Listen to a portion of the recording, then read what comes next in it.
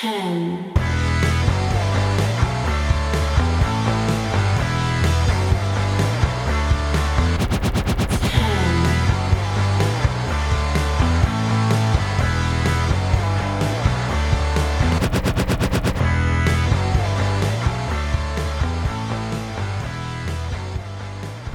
Hello! That was shit. Hello! I was meant to be in a weird pose like this, but instead I was just leaning my hand doing stuff. Oh, aren't they great? Anyway, that's awesome for podcast listeners. I'll just describe what happened. I was like, you know what? I'll leave the screen black just for like 10 seconds, and then I'll come on and I'll say something important. But I was leaning on my face, just like, that's what it looked like when I went live.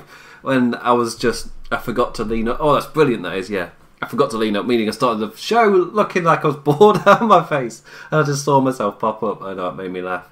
But today I'm here to talk about In Your House for the NXT TakeOver show that airs this Sunday. In Your House NXT, this is a preview for it. I found out it looks the actual kind of, I guess, logo for NXT TakeOver this Sunday. It looks really nice if you get rid of the TakeOver bit and it's just like yellow in the background. And yeah, none of you really care that much. But there you go anyway.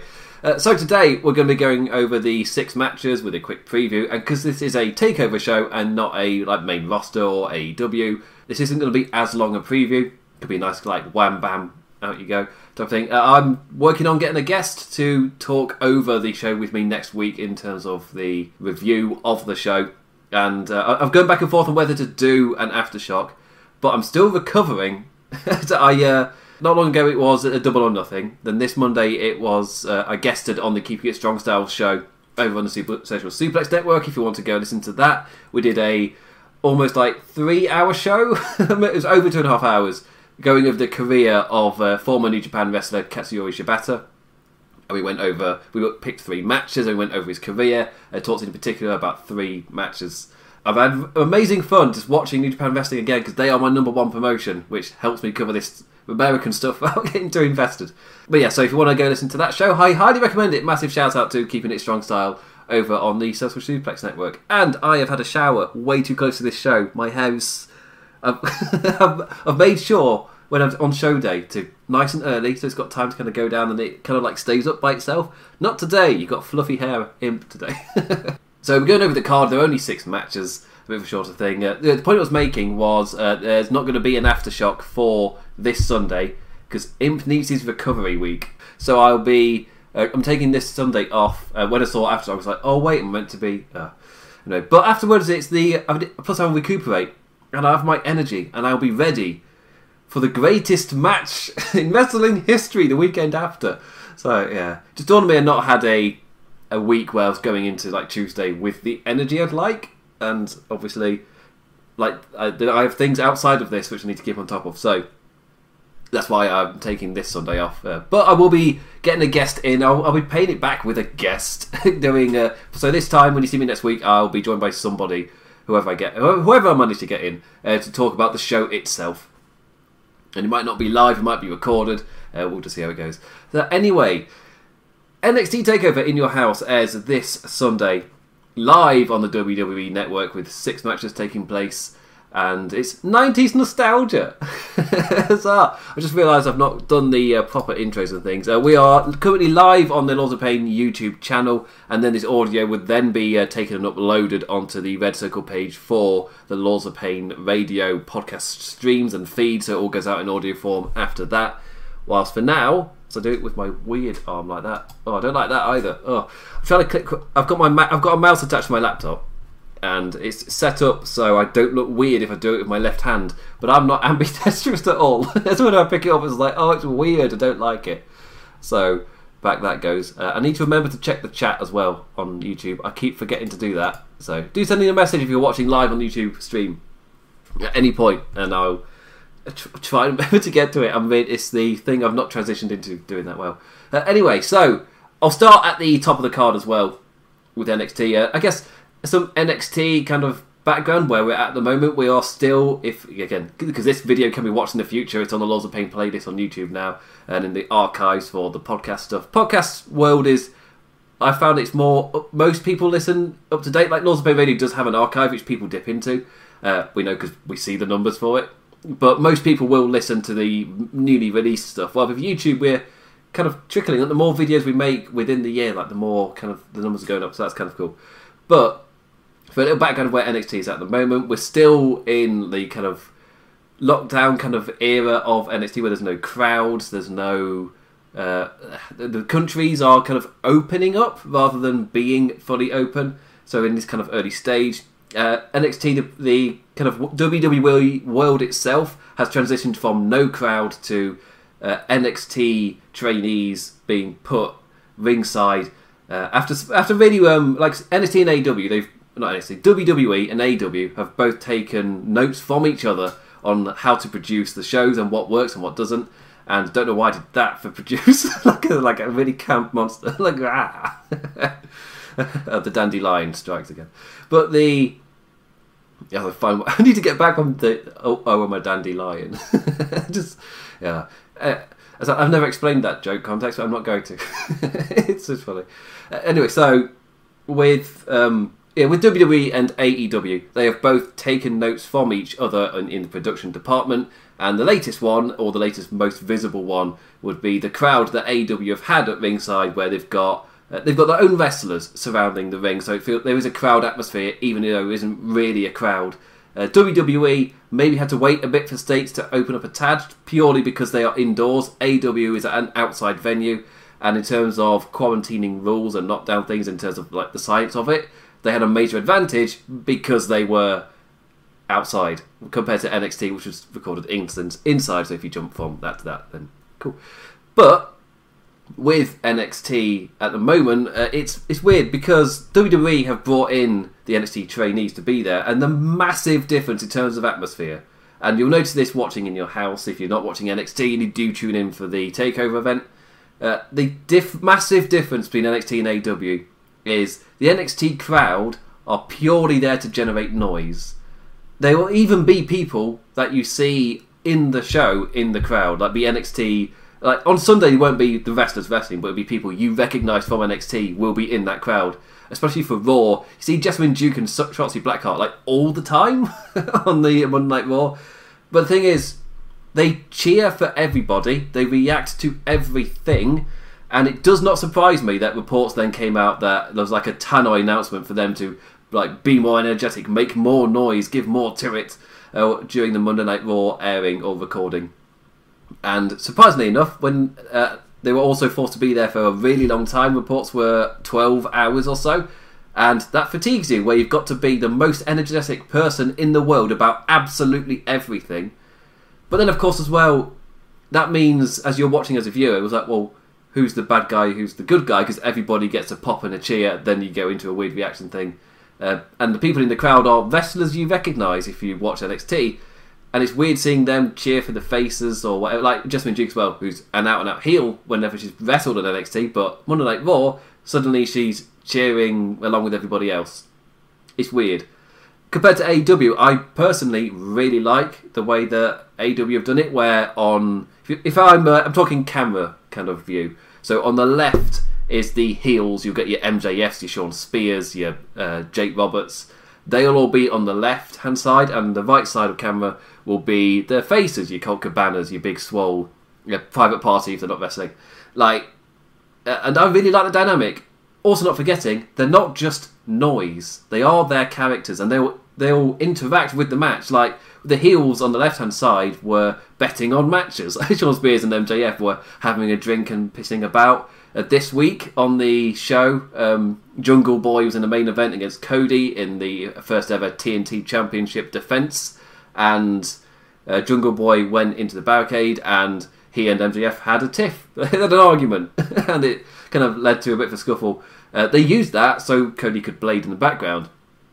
But the whole point is then that the people in the crowd are their characters. They're not just there to generate noise, so it makes the world feel more alive, because they're doing character work whilst they're there. It's kind of like you react as your character rather than we need you as a sound generator. Like, I heard, I want to say it was Ollie Davies from Wrestle Talk. I'm not entirely sure if it was though. One of the Wrestle Talk lads, because I was listening whilst not really paying attention earlier today, and one of them brought up the point of there might as well be something. The crowd for NXT might as well be a laugh track, like that kind of thing. Press a button, noise is made. It's that kind of thing, and I will say makes the product infinitely more watchable than no crowd. So that's the thing I've taken is 0% crowd to 1% crowd. The difference is massive, and I would totally prefer the current product to how it was before with no crowd. AEW have proven that.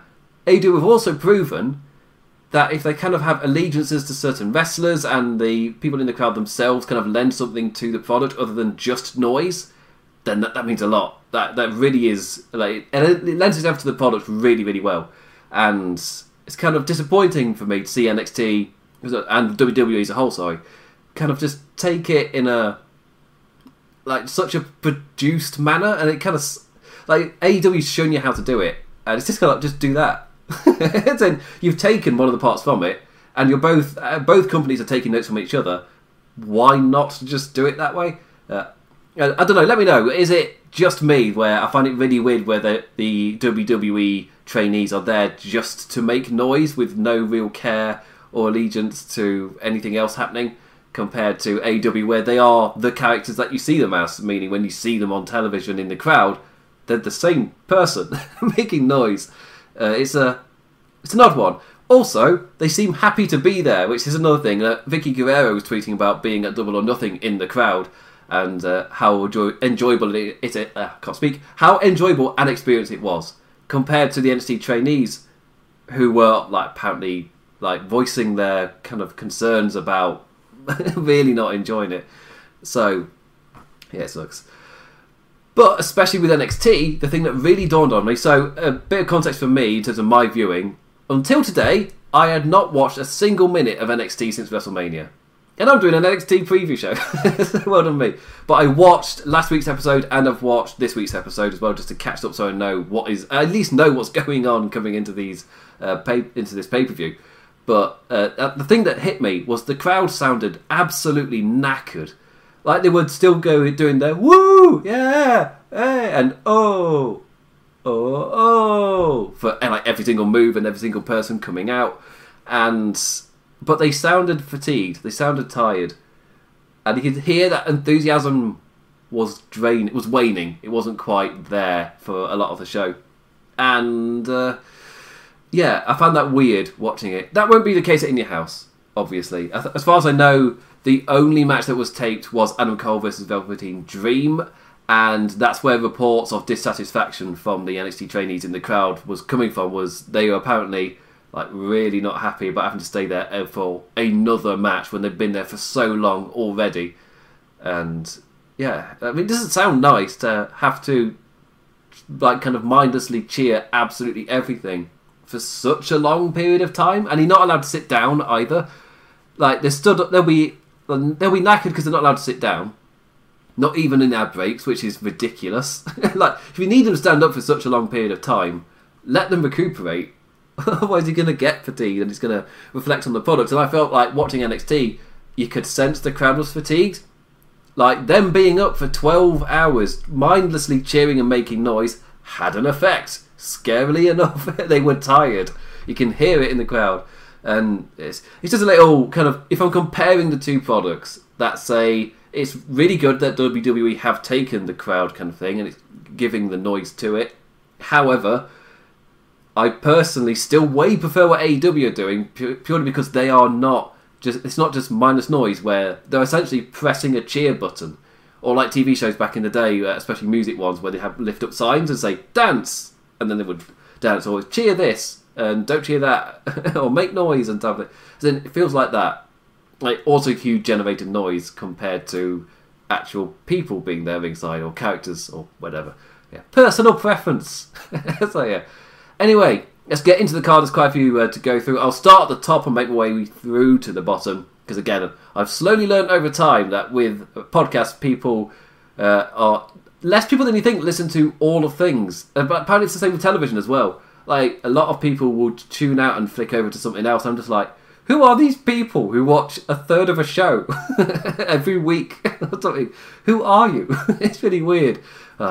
to be fair, I do that with books, but with I'll start a book and then I move on to something else. So I've got like a pile of books next to my bed, all of which I'm like halfway through. But with television and YouTube videos and podcasts, like, who are you people? It's really strange. Anyway, so I'm going to start at the top of the card from the main event and work my way down to the bottom. So, first of all, let's go with, as I do it again, I can do this, I'm ambidextrous. I can do it with my left hand. Adam Cole in a backlot brawl against Velveteen Dream for the NXT Championship. And I'm back.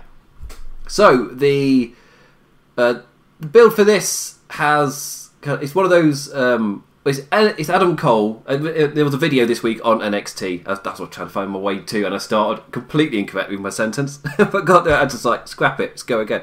But with Velveteen Dream and Adam Cole, you've seen Adam Cole celebrating his triumphant reign, and quite often in wrestling, whenever that happens, you just get that, It kind of means like, he is so happy in his celebration, something can't be right after TakeOver. It's too big of a high, especially like in most storytelling. This is where you'll see whenever they're getting that much praise, kind of like watching The Walking Dead, thinking, "Why is T-Dog getting so much time? Why is he suddenly such a cool dude? Okay, it's because he's getting killed off." Like, is Adam Cole getting killed off? In my immediate thought, they are super celebrating his massive achievements because he's reached 1 year as champion, and by the laws of wrestling, whenever you publicly start celebrating your length of a reign for a certain amount of time, then suddenly your days are numbered. You're making the audience aware that you've been champion for this amount of time, and more often than not, that's when you start to get into trouble. It happens with every champion. Nikki Bella, AJ Lee, whenever it gets brought up in storyline, in promos, your days as champion are numbered. And in NXT, there's normally like a revolving door of talent anyway. This new era is a massively different one. You've got Charlotte Flair coming back, you've got Finn Balor coming back, there's Tommaso Ciampa and Johnny Gargano, who are never leaving, despite fully progressing as characters to a point where they've had to completely switch which side of the aisle in terms of face or heel their character was to at least still feel relevant, because there was no point in them being there. They were done. But there's also currently a string of call-ups. So this is the first time since NXT has been on USA where the talent will somewhat be raided. Like, we've seen Bianca Belair go up after WrestleMania and not be used at all. But she counts as one of the recent call-ups, I'll say. Then this next crop, like a month later or over a month later, we're getting Matt Riddle going to SmackDown. We're getting what's his face? What's his name in NXT? Dijak. Is it just Dominic Dijakovic? Oh yeah, Dijakovic, because I remember getting annoyed at it. So, I think that's an American thing where, for some reason, the Subaru Koratsu moved to America. Hard to pronounce all the syllables, whilst here in Europe, it's a lot softer. So, Dijakovic, it is in America, whilst over in Europe, it's Dijakovic. And it does me in. My brain is having to transition. It's something I didn't realise until I just actually paid attention to how the names are pronounced in America. It's like, oh, that must have been a thing for a really long time that I've just not paid attention to, just the difference. Anyway, so yeah, Dijakovic, none of you cared about that, man. So Dijakovic is potentially moving over to Monday Night Raw, and there was also one of the NXT women as well. Can't remember who it was. That's irritating. One of the women for NXT as well was apparently rumoured to get called up to the main... Oh, Chelsea Green, that was it. So she's... the entire time in my head, I'm just picturing Robbie E from TNA. Who did he manage? Who did Robbie E manage? I just finally got it. But yeah, so they're three talents as well, and there are rumours behind the scenes of potentially Io Shirai and potentially Velveteen Dream. I think I got that from Wrestling News Co. I think that's where I got that one. But anyway... So, just as a point of reference, just in case it doesn't happen, blaming them. I just happened to see it before it came on. So there's likelihood of talent getting called up and NXT getting raided. And this is the first time during this era that it will happen. And sometimes with NXT, you get a talent raid and the pool does feel a bit emptier for a short amount of time. It's the like New Japan talent getting called over to America kind of thing. And... you hear, oh, this is the death of New Japan. They've all gone. All the elite have gone. New Japan is dead. They're not going to have any stars of Wrestle Kingdom next year. fast forward to Wrestle Kingdom next year and their stars feel bigger than ever. It's just, surprisingly enough, if you put in the work, you will create more stars. Like, the NXT Women's Division is a fantastic example of that, where after the last raid, you saw that kind of, Ember Moon was gone, Asuka was gone, Kairi Sane, and it was just, you saw those messages on the internet of NXT's Women's Division, it's so bare, there's hardly any talent there, because at the time there was hardly any kind of established main event folk, and I think Bianca Belair was kind of put there as a transition challenger in that period, if I'm right. Nikki Cross was another name that had gone as well. Lacey Evans went pretty quick as well. But suddenly you put in the effort, you slowly grow the division, and now it's arguably the NXT Women's Division, arguably the strongest it's ever been. So yeah, so there are call-ups expected, but I am interested to see how, especially especially if a division gets completely raided in NXT. It's been on the network before, so it's not really mattered.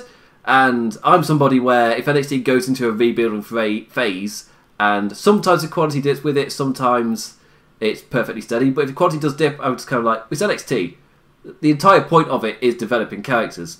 If somebody, I used to think that you'd hear chants at NXT of, I think someone chanted "You can't wrestle," and I'm like, but it's developmental. Like, that's the point of a developmental. Just think. And of course, over time, NXT has started featuring less and less talent that are really in a kind of more of a developmental point of their career where they haven't figured anything out. I feel like you have to be a lot more established in who you are to get on NXT on the USA Network than you used to get on just purely the network rather than getting on USA as well. So, how will the USA Network audience respond to these talents getting called up and suddenly the pool feeling a bit more shallow? Going by the numbers, and I can't remember who it was. It might have been Brian Alvarez. I don't know if that's true or not. It was probably someone else. But somebody Voices of Wrestling, that was it. Voices of Wrestling pointed out, which something I thought was quite telling. The NXT audience in recent weeks hasn't really shifted that much. It's kind of stayed in an area and it's not really shifted from that, especially when you look at demographics. They've not really shifted that much. But AEW has taken a hit with the recent news that's been happening. And for the past couple of weeks, their numbers have directly been affected by people tuning out of the wrestling and obviously tuning into something much more important. But NXT's numbers stayed pretty much the same. So either they've got a hardcore audience, or either the audience that watches NXT is not the person who finds what's happening important. But that takes that's massive assumptions being put on, and that's not how you should look at numbers where you've got no data to prove that. Or they've got a hardcore audience that will tune in no matter what, and that's been the thought for a while with NXT, and it's I directly want to retract. I was just saying in terms of, are they right wingers? No, because there's no way to prove that. Shouldn't even said it. But with NXT, the likelihood is got a hardcore audience who is going to continue watching no matter what. So my assumption is, if the world goes to crap, which it has done, AEW is in more trouble than NXT because the NXT folk will tune in regardless. That seems to be what is things are looking for as well. Really, the overall number as well was down the past couple of weeks in terms from week to week. The overall numbers for NXT and AEW put together, because as a wrestling fan, that for me that's the more important number. Because I saw somebody comparing SmackDown to AEW, I was just like, surely the overall wrestling audience of USA and TNT put together is more reflective of that, especially if it is a hardcore audience. But yeah, so I think it's 1.4, 1.5. It's 1.4 something. It's the normal numbers for NXT, AEW put together, and that's the wrestling audience. And for me, that's more reflective compared to Raw or SmackDown, where there is no competition. Directly comparison, only one of the Wednesday shows to... it was a weird one. It made me laugh. I saw somebody's tweeting, it was SmackDown beats AEW, the numbers again. I was like, what? Why? I don't understand what you're celebrating. It's really weird. Anyway, so I was going to be talking about Cole vs. Dream. I've massively, there we go, again, Cole vs. Dream, the fancy graphics. Nostalgia! 90s nostalgia. I'll be really disappointed if there isn't the house. Triple H has built up my expectations that there will be a house. There will be the house there. I contemplated getting a PNG or trying to Photoshop the actual house around me. And then I was like, no, it's not worth the effort. I've got stuff going on. But yeah, so Adam Cole versus Velveteen Dream. I've talked about Adam Cole with celebrating his reign, and Velveteen Dream was talking more about his climb and getting to this point. How Dream has only had the one NXT Championship match against Tommaso Ciampa at a TakeOver, and here he is against Adam Cole. He's had to climb massively each time to get to that next shot, whilst Adam Cole, he's been there for a while, and Velveteen Dream is vowing to take him down. Adam Cole has reached the NXT champion point of being the cocky champion, and this is where you start looking to the next challenger. And it's something that NXT repeats that I really enjoy seeing time and time again. It's a trope I am really happy is still a thing in NXT. Because it takes such a long time to get to that point anyway, where it's nice when you reach it. Examples for me would be the now Pac, but when he was Adrian Neville in NXT, where he started off as the babyface champion, and over time he became more and more clung to the championship, and in the end was a cocky champion who was starting to cheat in his defences to retain the championship. So when Sami Zayn defeated him for the title, it was like a massive hurrah moment, because Neville was the heel, directly the heel at that point, and Sami Zayn, the beloved Mr. NXT babyface. But the other one was Asuka. Again, massive babyface when she won the championship, was for a long time. By the time she was dropping the title, cocky heel. And Adam Cole, admittedly a heel, who's then just... To be fair, he started off at cocky heel, and he's just an even bigger cocky heel. I don't know. He's truly become extremely cocky now that he's reached his 1 year. Like a monster's been created. And that seems to be... it's a trope in NXT, where they reach a point where them being champion becomes part of their identity, and they become more and more desperate to cling on to it. And either that starts with them bringing up how long they've been champion, and then it starts to kind of creep in the desperate nature of retaining rather than fighting with honour because you're a fantastic enough wrestler. With Adam Cole, he's obviously been the heel the entire time, but he's always gone like to the end mile with his opponents. I don't know if we'll see a slight shift with Velveteen Dream where he becomes a bit more cheaty and a bit more desperate to cling on to the championship. And of course it was recorded last week, so who knows what happened. Who knows what nonsense happens in this parking lot brawl. My only fingers crossed thing is they don't put music over the top of it. That was for me, jumping from Money in the Bank to the Canadian Stampede. The In Your House has done me in. The Stadium Stampede. Going from one to the other, the massive uptick for me was not having dramatic music playing in the background during it all, because it is in its nature a bit silly. Having no music, if you're filming it really seriously, maybe could be make it feel a bit too dark. But again, putting music over the top of it makes it feel overproduced as well. WWE like to say they're creating movies, whilst I go, well, you don't edit them very well. You don't produce them well enough to be movies. You're not very good at making movies when you outwardly try and make a movie. I can enjoy them, but I'm not going to say they're made well. It's a massive difference. My nose becomes really itchy. But with NXT, I don't know what this brawl is going to end up being like. I don't know how seriously they'll take it. Personally, I was just saying, I'd be happy if there is no music over the top of it if you're trying to sell it that way, and just as a crazy match, just go for it. And apparently it was raining as well, so wrestlers were angry that they had to postpone it whilst in their cars, and then absolutely knackered in the middle of the night after it's just finished raining and be stood on their feet for 12 hours straight. So who knows what the atmosphere will be like watching the match. It'll be unique, I'll give them that. So in terms of predictions after the preview, it becomes a little bit more difficult because they've started recognising pretty heavily how long Adam Cole's been champion. So again, you're cocking Chekhov's gun.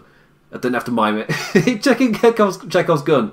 I can't speak. You're cocking Chekhov's gun. Bloody you're cocking Chekhov's gun, and and you've shown the number of days, so it's in people's minds that he's been champion for a really long time. So they're thinking of, well, who's going to be the next champion? And Velveteen Dream either could be that person, or they're getting you set up to start thinking about it and get used to the fact of, he's not going to be champion forever, who will be the next guy? So Velveteen Dream is either the first person in Cole's last string of defences, or he's going to beat him. I feel like it'll be he's the first in the last string, and maybe we'll get Adam Cole in Undisputed Era after SummerSlam. The other thing with Adam Cole is apparently his contract runs out in August and he is not re-signed. So what's going to happen there? With his girlfriend working in AEW, with a lot of his indie best friends before he moved to NXT, also working in AEW, there's rumours swirling about all over the place. Personally, if you've been in NXT for like 2-3 years, I'm just going to assume you're going to rather get called up and re-signed that way rather than go to your friends in AEW after spending years in developmental. I would assume you'd like to see a payoff before jumping ship, and without even giving the main roster a chance.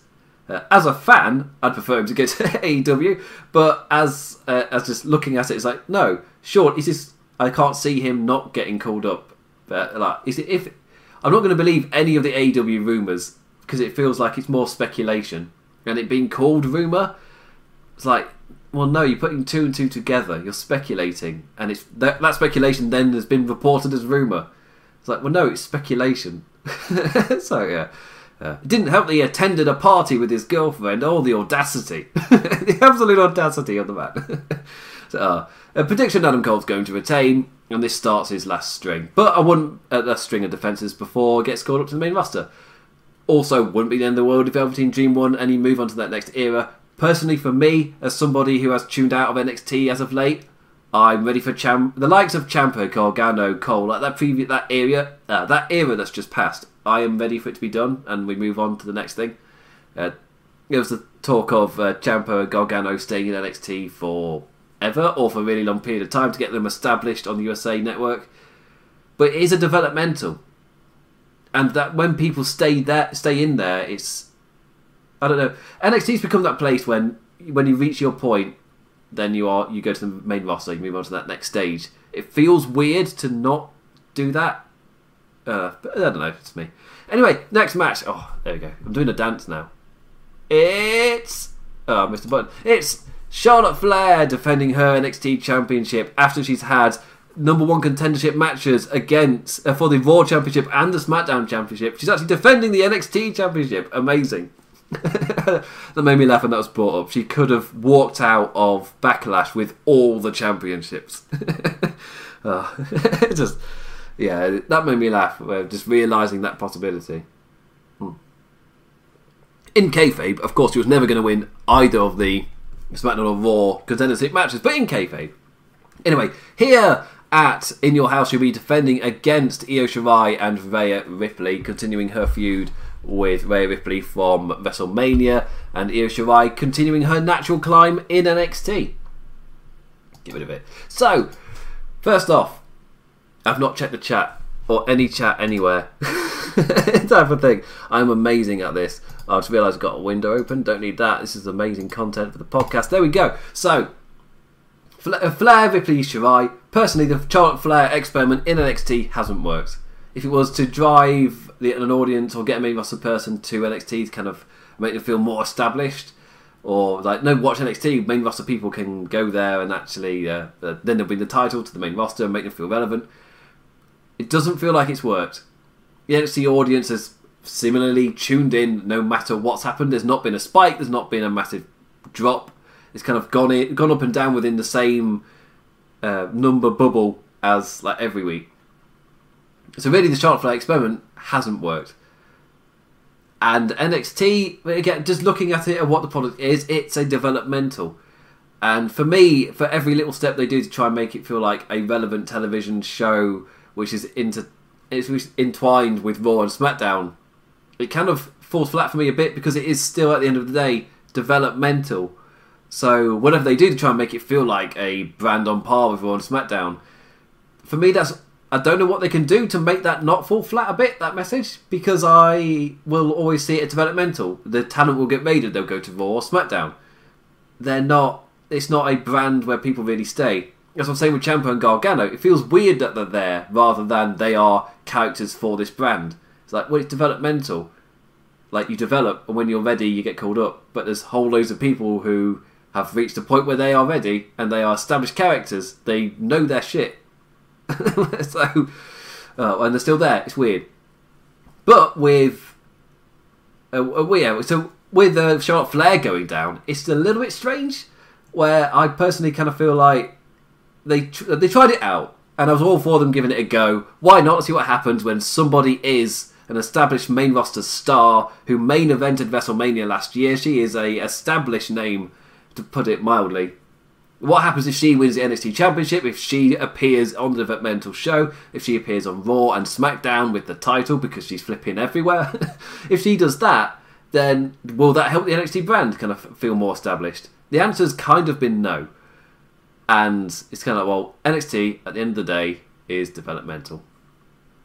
So, move it to one of the developmental women. Personally, you've done Ripley, and in terms of how her story is going, where she talks about how she was on the top of the world, then 2020 happened. They're obviously creating a direct potential for memes with her. It's like, oh, screw 2020. But she's been talking about how she was on top of the moon, then WrestleMania happened, then Charlotte Flair happened, and she lost the championship. She lost it all, and it's been downhill ever since. For me, I would have Io Shirai win this match purely because of that. And it is kind of working into it that Charlotte Flair, for me, if I'm calling it, it's like, well, Charlotte Flair experiment in NXT hasn't really worked, so why not use the momentum of her to shift it onto an NXT talent and establish them as the top person and move on from there. Storyline wise, for me, if I'm trying to turn Rhea Ripley's misfortunes into a story, I would have her lose here and have a different NXT star take the championship. Of course, this is where the developmental part comes in. You can't book a story like that if one of the competitors in Io Shirai does get called up. Or at least if there's rumblings she might do you give her the championship when there's a strong chance she'll get called up? That's not an easy answer. Or, because they could just be non-rumours anyway, and Io Shirai's not going anywhere, then you can give her the title. So if we're keeping it kayfabe, storyline-wise, makes sense for Io Shirai to win. Then you can have Rhea Ripley climb that mountain still, but it's Io she has to overcome. And then when she gets to the main roster, that's when Ripley can have her go at Charlotte Flair. Maybe Charlotte Flair can be champion, or Rhea Ripley wins the Rumble, or something. There's a lot of potential, really. I just wouldn't do it in NXT. I'd have Rhea Ripley have to climb the Io Shirai mountain, and an NXT female does defeat Charlotte Flair, but it's not Ripley. And Ripley's year doesn't get any better for a little while. Yeah, it's just the arc here, that the mountain doesn't feel unsurmountable right now for Ripley. Like, if she wins here, then great. Oh yeah, but she has to, like, as a character, to get you invested in her, just have to knock her down just a little bit more before she climbs back up. If I was writing the story, that's what I would do. So yeah, there's little things in there for me to actually work with, which is again a nice little thing. But the potential for the quality of this match, because Cold Dream is a pre-recorded brawl, that's difficult to predict, and what on earth will happen. I'm expecting people thrown onto cars and maybe quite a few finishers, whilst everybody's going, oh, and we have to do everything again. But with Flair Ripley Shirai, we could get a really good match. I'm expecting a fast pace. I'm expecting kind of building to, like, one of those matches where everybody's going for big moves, but nothing gets hit until the kind of final third of the match, in terms of like a constant string. I think the thing I like is where you start off the match and maybe you hit one move, but when you go for that second or you go for that third move, you get countered or something because the person's way too fresh. And by the end of the match, you're finally able to hit a string until something happens. And the opponent is like, all right, this is the end zone. I can't be taken down here. So then you have them hitting big moves to try and stop them from coming back, but you're still in that same pattern of only hitting one or two moves, but the moves are getting bigger and bigger, and eventually somebody breaks. This could just be really quick and have none of that, but it's very rare you get the chance to do that in a triple threat, and this feels like this could be it.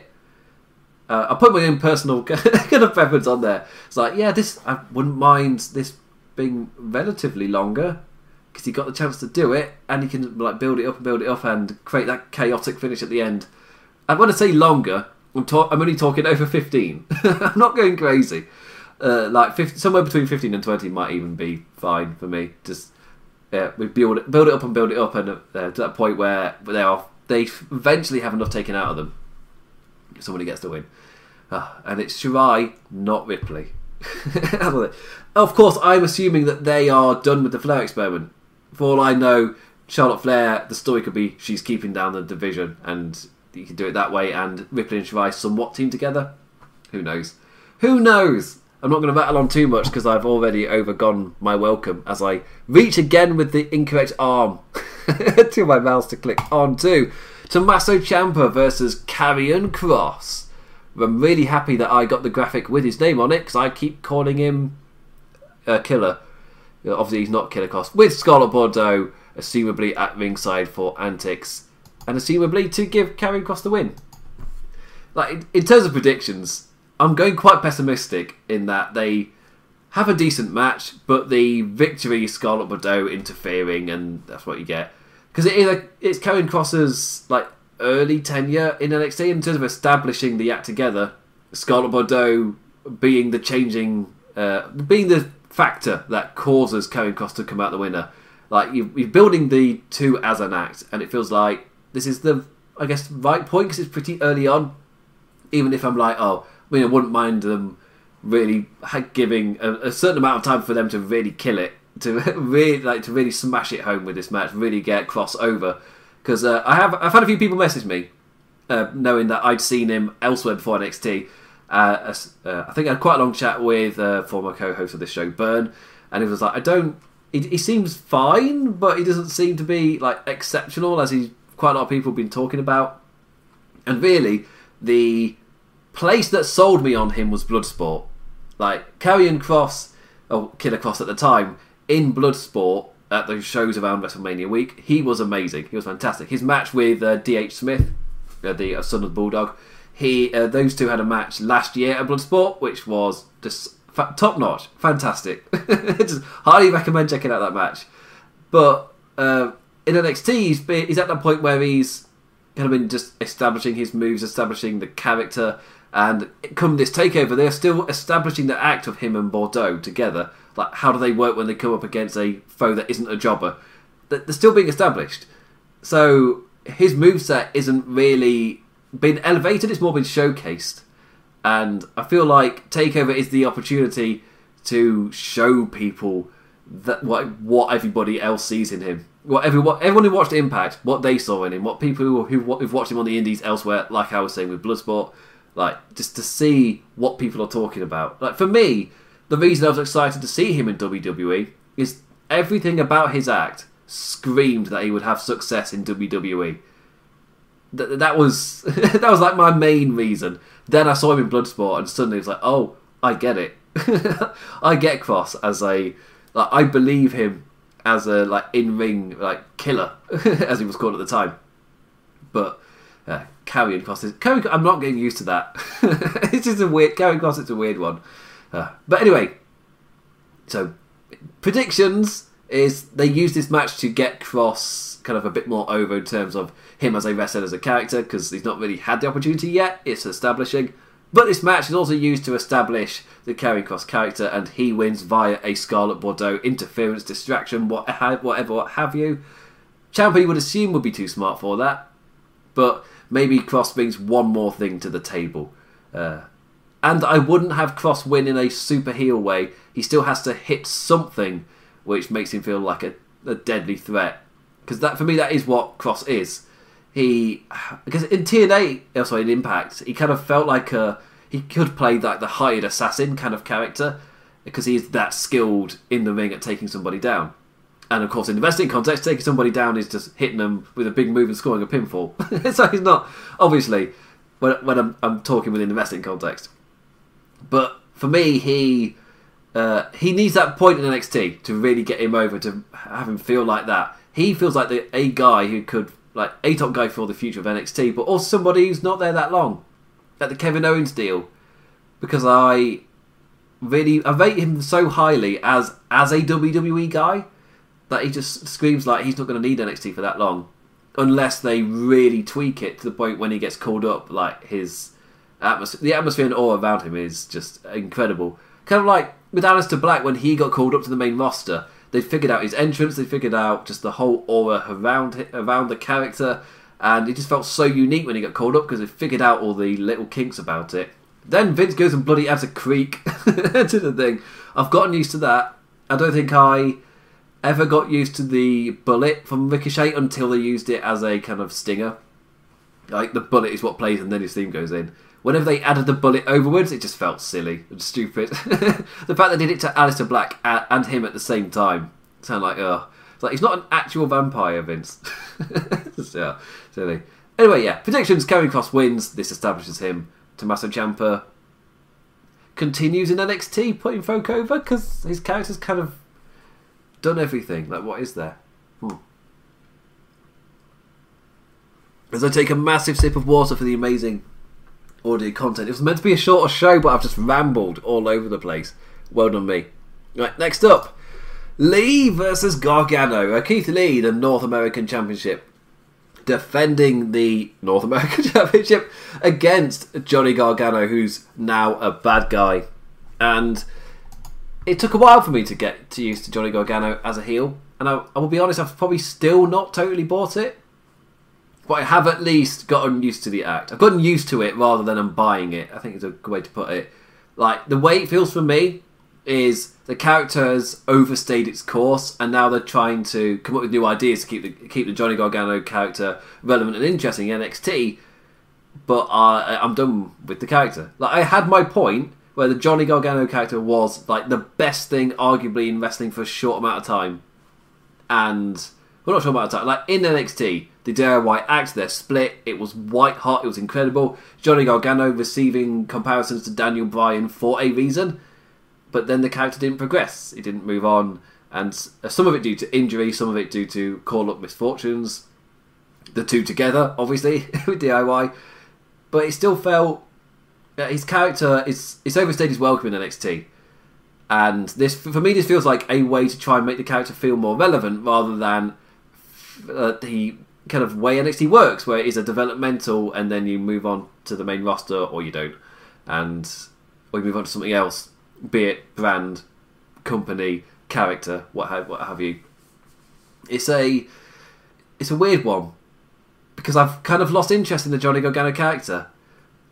I like the Candice LeRae tweak, where she always felt she's one of those where I never felt like she was going to succeed on the main roster with the kind of gimmick she had. She'd be super over in the NXT world, in the indie world. Like, what she was doing in NXT for years would still be super over, booked all over the place on the indies. But in WWE's world, I don't know what they would have seen in her to kind of give a big enough push.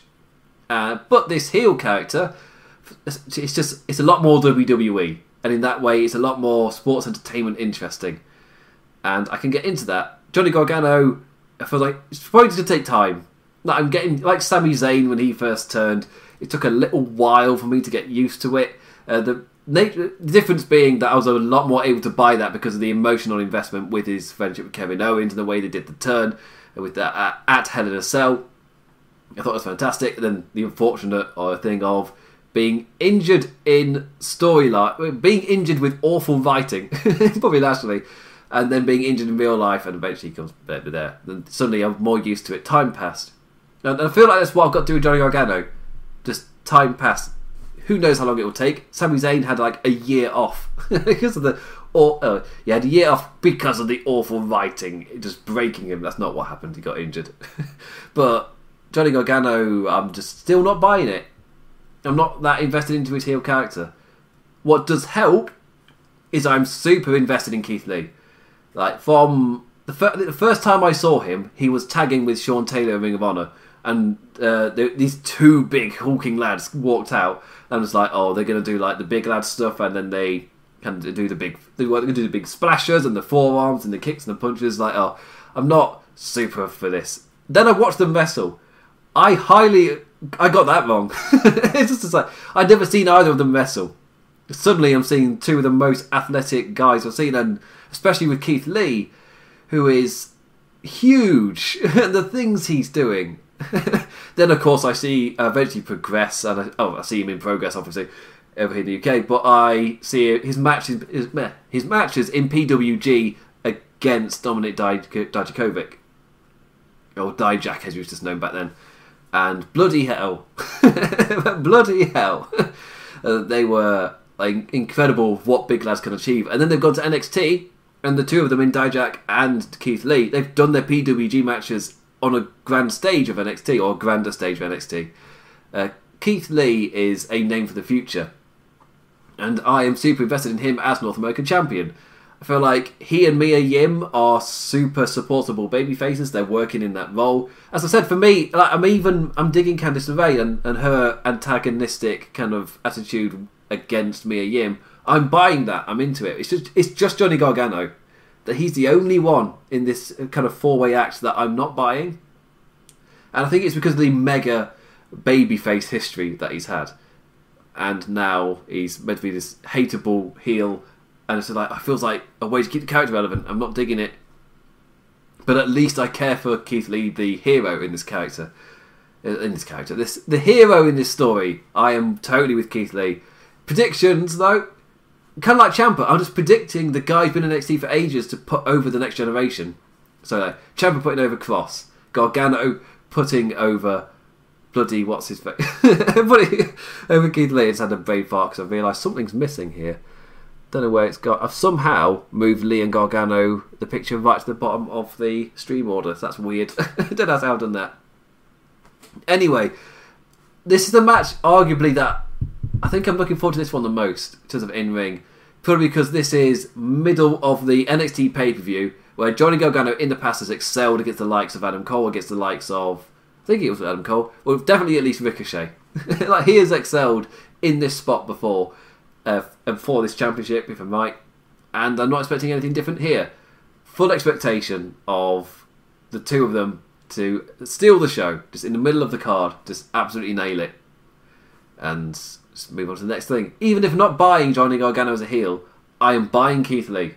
Like, everything he's selling, I am buying. Like, to that point where at Survivor Series, I was just like, yes, he is your kind of future world champion, Keith Lee. Just don't drop the ball. NXT obviously won't drop the ball. They'll keep developing him, just building him up and getting the. You get that kind of fan support as well. So when they go to the main roster, that initial base of support is already there. He's already getting reactions, and yeah, he's one where he could get called up to the main roster, but it's not like Gargano where I'm kind of like, no, you're ready. It's like he's ready, but I'm perfectly good for him to have a longer tenure, like Matt Riddle, where Matt Riddle, I'm perfectly fine with him getting called up. It's not the end of the world, but also I could have easily seen him stay in NXT. So, yeah. But yes, Keith Lee retains in an amazing match, and Keith Lee gets put over by the kind of last era of NXT, which was an amazing peak, but that it was not left. Like, there's a strong just feeling of that NXT, it's time to move on to the next thing. Especially when you've still got Finn Balor's wrestling a match, Tommaso Ciampa's wrestling, Johnny Gargano, and you've got Charlotte Flair there as well. Adam Cole's been champion for over a year. It's like you're feeling that next era ready to take over, I guess. But in NXT past, especially with champions, they've had that feeling. Then it's a little while, but they let that feeling be there for a little while before they then pull the trigger. So wait and see. Next up, I'm doing the dance to find the mouse. Finn Balor versus Priest. What's it? It's Damian Priest, that's it. I keep calling him Punishment Martinez and it's doing me in. It's just ruining everything. So, who is going to win? As again, let me check that nothing's breaking. Anyway.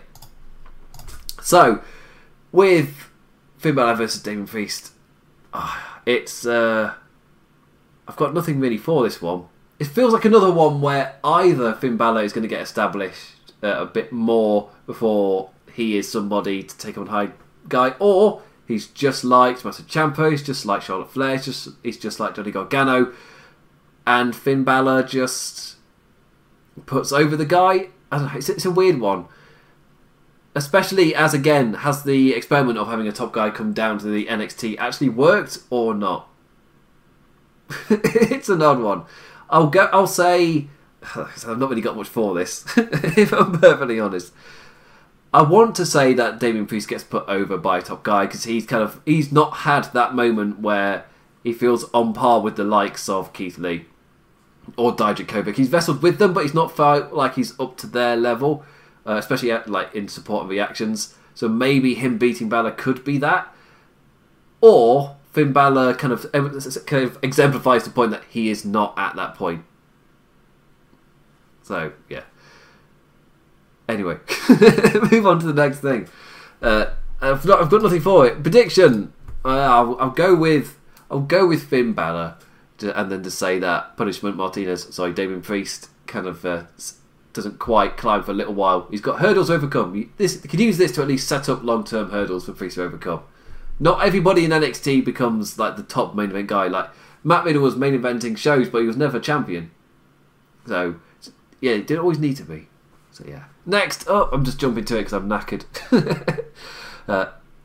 The finally added match added during NXT this week. Tegan Nox teaming with Shotzi Blackheart and Mia Yim take on Candice LeRae, Dakota Kai, and Raquel Gonzalez, with Shotzi wrestling Raquel Gonzalez this week, and Mia Yim wrestling Candice LeRae this week, and Dakota Kai and Shotzi Black third and out. Dakota Kai and Tegan Nox revitalising their rivalry. As I finally get to the end of it, I am so tired. It's currently 1 a.m. and I'm still recovering from late nights, hence why I'm not doing an aftershock. Anyway, yeah, let's get this done. So, the 6 women in this match, predictions. This will be the fun kickoff for the show, I reckon. It feels like this is why this match has been added. Need a high energy match to kick off the pay-per-view, and why not put 6 totally capable wrestlers in that slot? Yeah, makes sense. It feels like the women could take the faces could take the could need it a little bit more than the heels. The heels feel like pretty established characters in their roles, and I wouldn't be the end of the world if the faces got a win here. I feel like we're still in that era where I would quite like kind of just a nice feeling pay-per-view, a feel-good pay-per-view, to kind of just calm me down and just escape into rather than get pissed off at. And that's where I can stand with this match. That's where I feel like high energy match to kick off the show, and you'll feel happy with the results and the end. And yeah, so yeah, that's kind of my prediction. I've not really got much to say there. Shotzi Blackheart nearly murdered herself against Raquel Gonzalez. That bump was scary. She's perfectly fine though. Just got up. Yeah, after me just sitting there going like oh my god, and then she just gets up like, yeah, it's fine. It's like, who are you? Are you Sasha Banks in disguise? How can you take that? Also, Dakota Kai and Raquel Gonzalez as an act together, they've kind of gelled relatively well. And Tegan Nox, I can never remember her name. I just want to call her indie name Nixon Neal because I'm such a nerd. I just never remember it. Just a string of me calling wrestlers by their indie names because I'm such a nerd. But Tegan Nox with her rivalry with Dakota Kai, obviously it's just been that bubbling thing with the animosity growing and growing. And Mia Yim and her rivalry with Candice LeRae, strongly tied to Johnny Gargano and Keith Lee. It felt like it'd be nice one with the baby faces, especially as on the Go Home show, Candice LeRae won and she beat Mia Yim, and just suddenly it's like, yes then, yeah, I take it, yeah. So yeah, that's that done. I'm so shattered, I can't really even think of what to do as the next bit, so I'll just check the chat the final time just to see. Why is nobody? I don't know when that was sent, so I can't answer that. So yeah, I probably should keep it up so I can actually see a message when it comes up and just see it in the context, or try and figure out a 2-window solution because I've currently just got my laptop just in front of me. And again, this isn't a lockdown. This isn't my home either. I'm at my parents' house for the lockdown. We've all locked down together. There's like 6 people here. It's a packed house, and I finally was able to get a camera thing for my laptop, but it's not the best. I want a proper setup, and yeah, this is what I'm kind of working with right now. So it's one screen in front of me, and I'm having to switch back and forth, and I'm not checking things correctly. Anyway, none of you podcast listeners care. It's just perfectly fine audio. Perfectly fine audio. That's my tagline, my subline. That's not right. I'm too tired to care. It's fine. I was up till like 5... No, I went to sleep at like 6 a.m. on Monday. Like, for the Keeping It Sponsor podcast. Super fun. Most fun I've had on a podcast in ages. So, yeah. Anyway, hopefully this time next week I shall be joined by a guest to review the show. I'll keep working on it, so to kind of compensate for me not doing an aftershock, I'll at least have my review be with somebody else. I'll be back, and the show will go live at midnight next week. I can't promise it'll be live, but it will at least be uploaded. Hopefully, so it's live at midnight. It's been quite slow rendering times here on YouTube, especially for the live feeds. It's taken like almost the entirety of my next day before they pop up, which is like pretty slow. Also, I'm not going to like jump on it too much because of the obvious situations of what's going on right now. With there's multiple just things happening, so it kind of makes sense there that YouTube might take a bit of a hit in terms of how quick they're sorting out stuff. So yeah, it's not going to be the end of the world. It'll be fine. But anyway, I'll be back next week with my guest to talk about NXT in your house. Enjoy the show. I'll be live tweeting it on Twitter if you want to follow me on Twitter at the damn implicat. That's damn as in damn. Shouldn't have done that. My voice is so raw. My throat hurts. And it can be my columns on the on Laws of Pain / wrestling headlines. I'll be live.